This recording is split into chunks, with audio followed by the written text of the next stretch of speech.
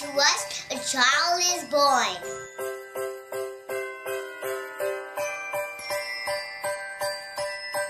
Unto us a son is given. And there were shepherds living out in the fields nearby, keeping watch over their flock by night. Suddenly an angel appeared, and the glory shone around them, and they were so afraid. But the angel said, "Do not be afraid, for I bring you great news that will bring great joy. Today in the city of Bethlehem, a Savior has been born. He'll be Christ the Lord, and this will be a sign to you. He'll be wrapped up in swaddling cloth, lying in a manger."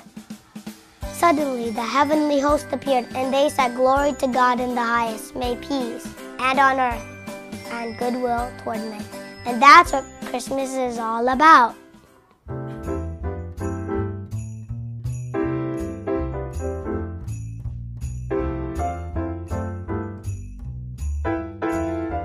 I want to give Jesus my heart for Christmas. I want to give Jesus laughter and love. I want to give my heart to Jesus. I want to give Jesus $1,000.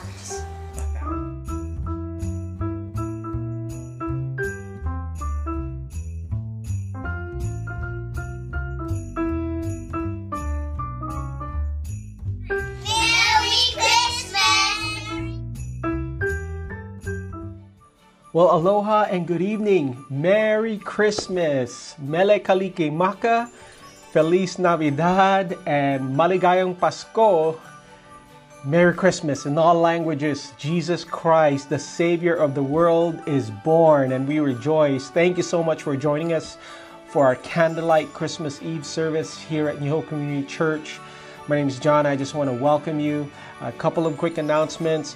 You guys already know that if this is your first time, we'd love for you to get connected. All you have to do is text Aloha to 28950 and we'll get you plugged in with our weekly newsletter and also our weekly text as well. Secondly is that we are a praying church, and if you have any prayer requests, any praise reports, we as a church, we love to share that with you and lift you up in prayer. So go to our website, or there's a prayer tab coming up. Go ahead and fill that out and allow the people of God to gather together and to lift up the name of Jesus with you and intercede in prayer. Well, I have one major important announcement, and it is this. This Sunday, December 26th, there will be no services online or in person. So no 7:30 or 9:30 online or in person, 5 p.m. There'll be none of that.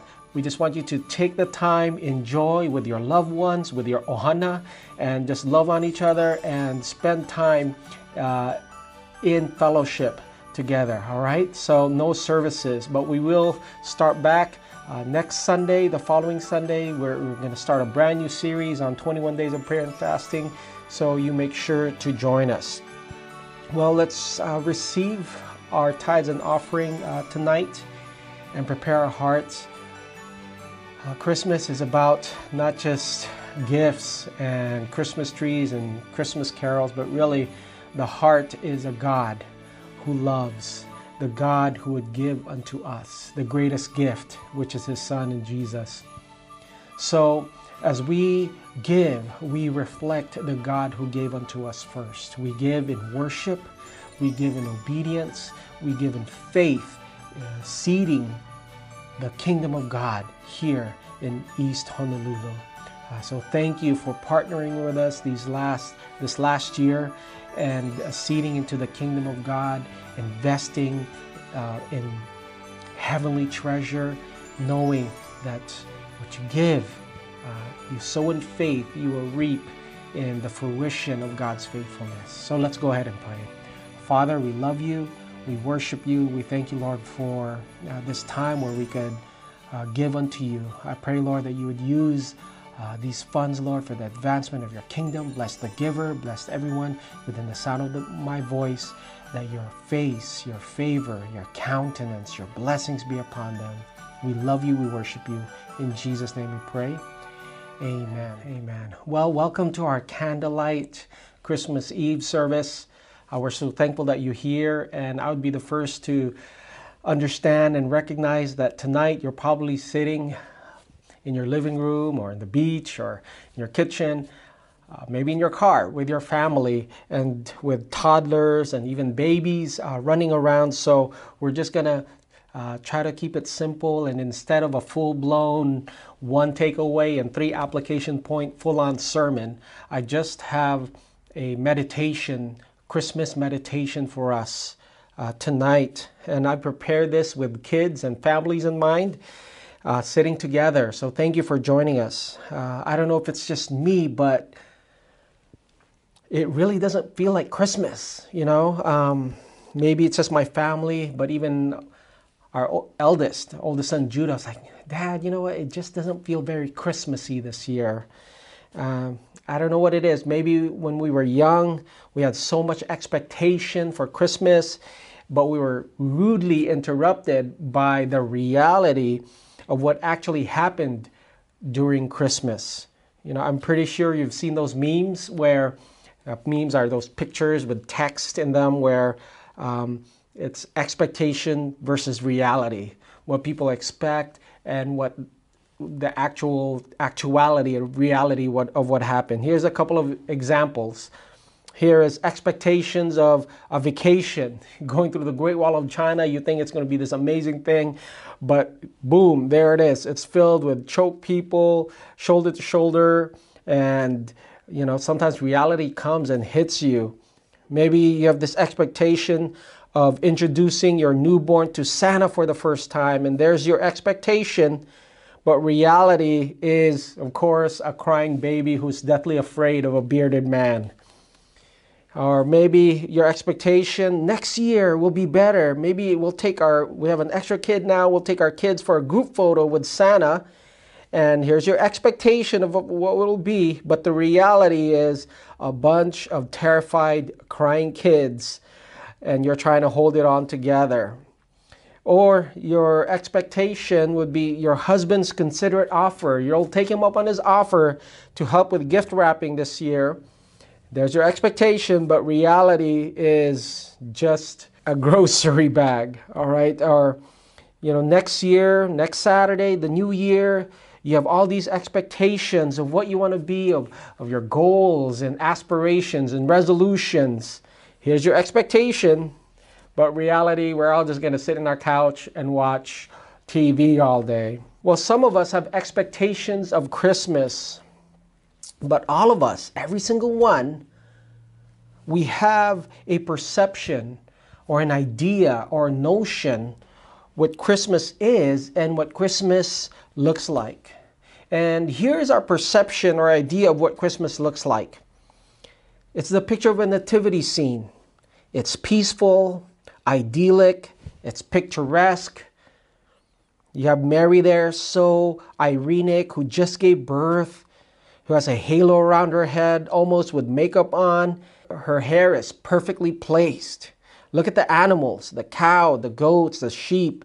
They're so docile and compliant, tame and mild, not making a single noise. I'm pretty sure not even pooping once during the birth of Jesus. To top it all off, there's songs and Christmas carols that reinforce that, which sing, Silent Night, Holy Night, all is calm, all is bright. And we think of this peaceful, picturesque, idyllic nativity scene.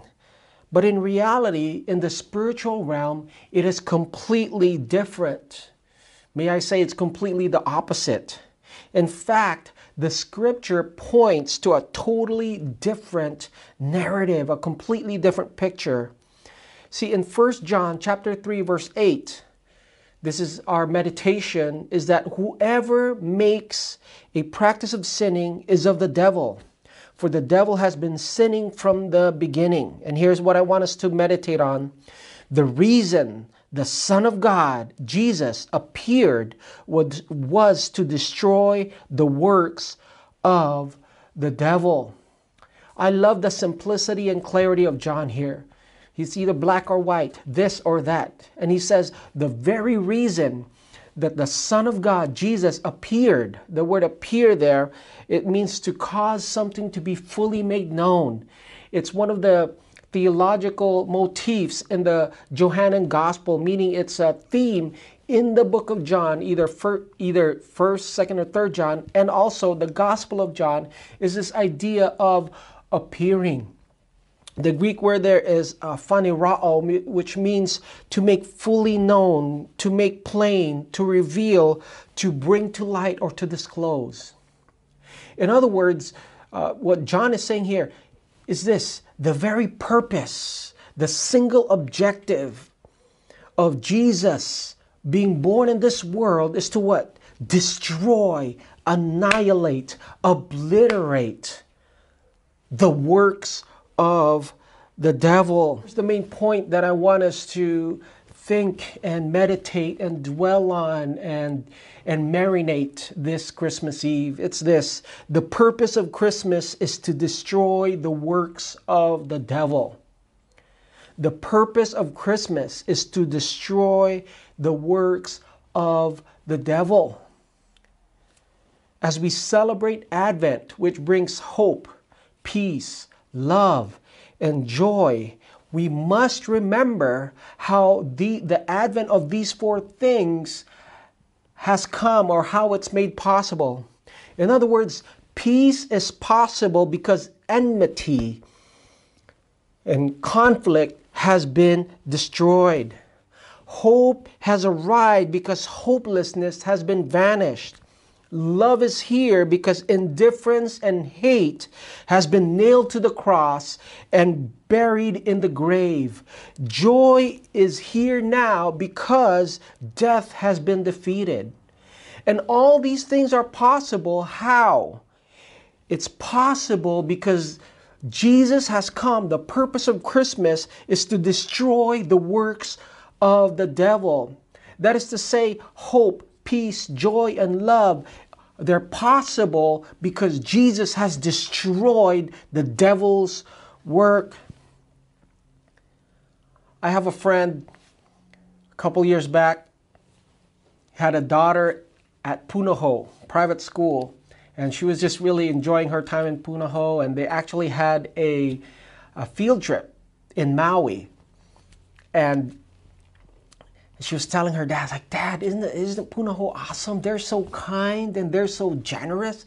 I mean, for them to just pay for us to go to Maui and spend a week there and do a field trip, stay in a hotel, provide for all of our meals, aren't they so generous? And of course, it's not because Punahou is generous. It's because the dad worked his tail off to provide a private school education for his daughter. It's because the dad went through years and years and years and years of undergrad, of grad school, of medical school to develop a career so that he could pay for his daughter to go to not only Punahou, but to go to that field trip. And really, peace, love, joy, and hope, these are all possible because Jesus paid the price. He came to this earth, lived the perfect life you and I can never live, died our death on the cross that we deserved, was resurrected from the dead so that you and I could have eternal life and a life of victory. That was made possible because the purpose of Christmas is to destroy the work of the devil. You see, our perception is this: instead of idyllic and peaceful and this card of serenity, or picture in our mind, this postcard picture of the nativity scene, in reality, there's the perception. The reality is this: there's a spiritual cosmic battle that happened when Jesus was born. Look at Revelation chapter 12. Verse 1, a great sign appeared in heaven, a woman clothed with the sun, with the moon under her feet and a crown of 12 stars on her head. She was pregnant and cried out in pain as she was about to give birth. Then another sign appeared in heaven, an enormous red dragon. with 7 heads and 10 horns and 7 crowns on its head. Its tail swept a third of the stars out of the sky and flung them to the earth.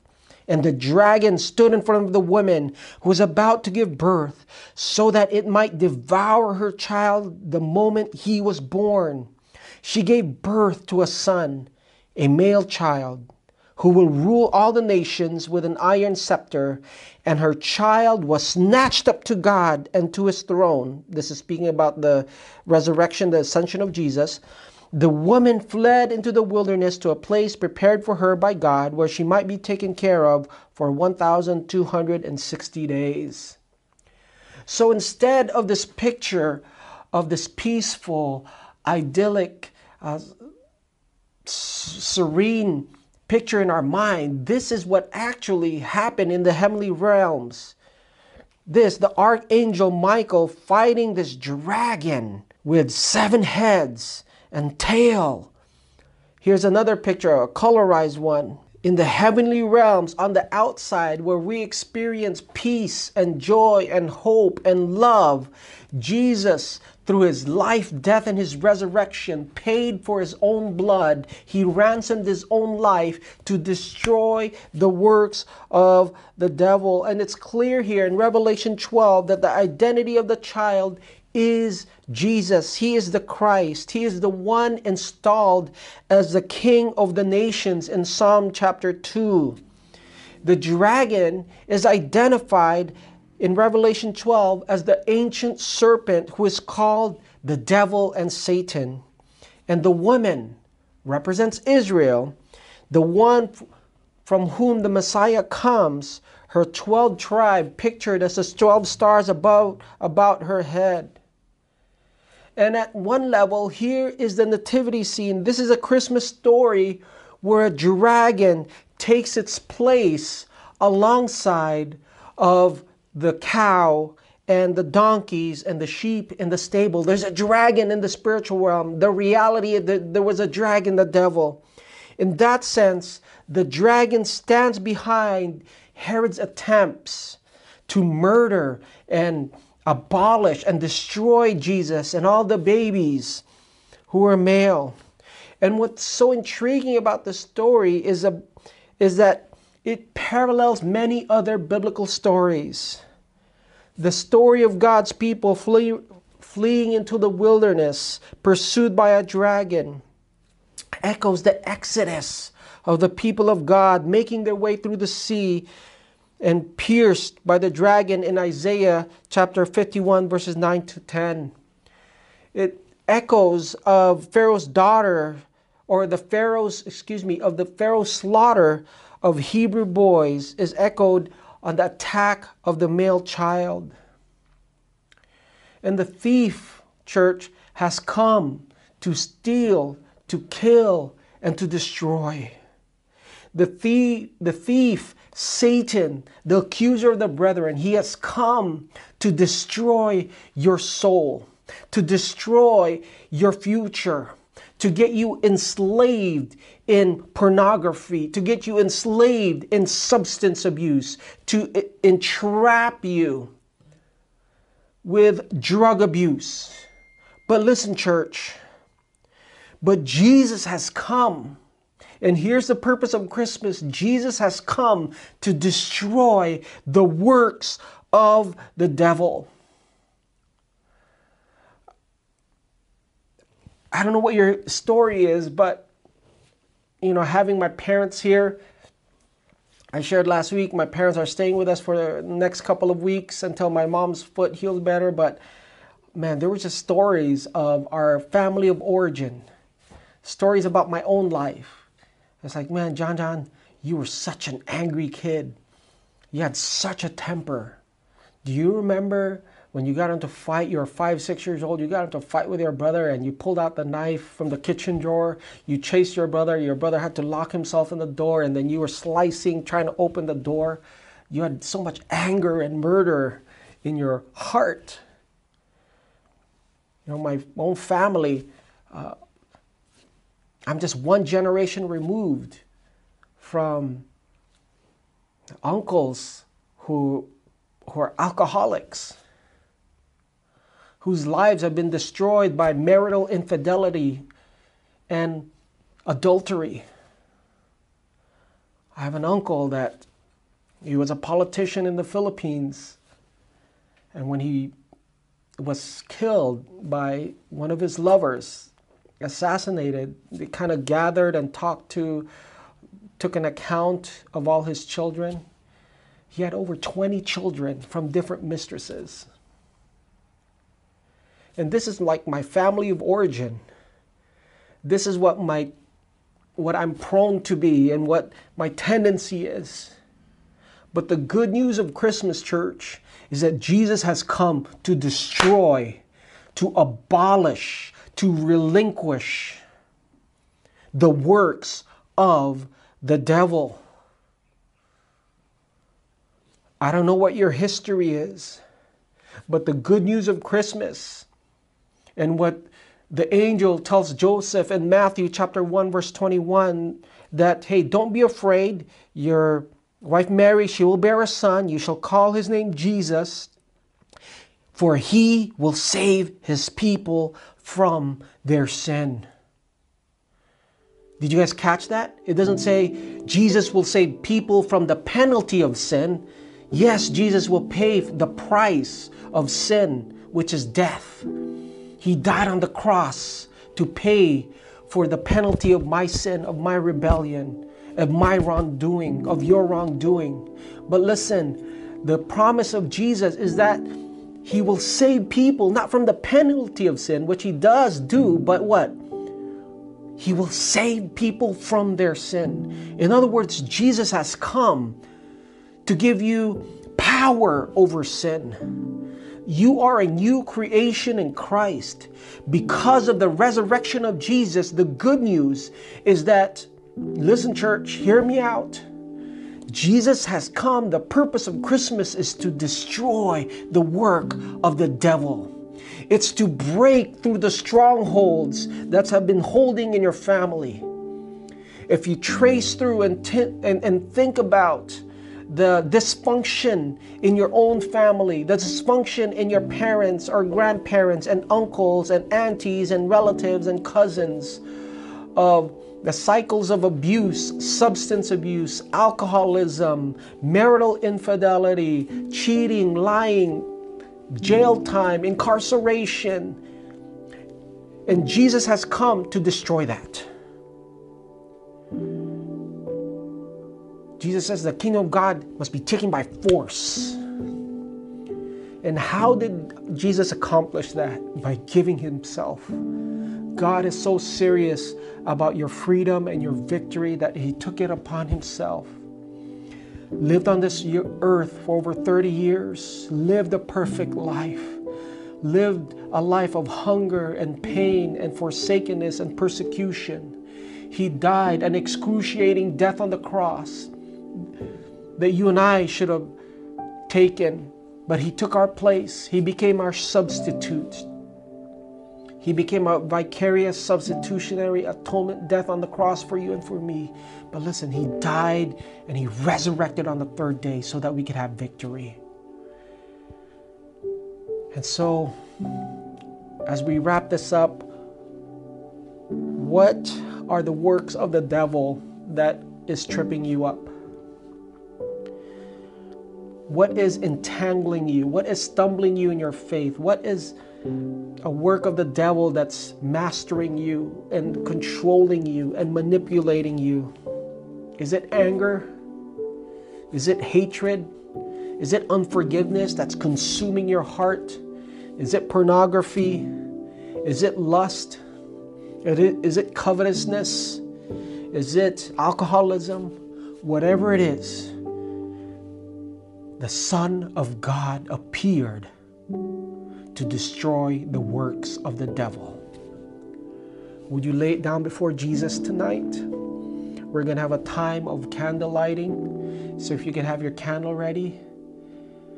And let's prepare and let's sing and celebrate the very purpose of Jesus.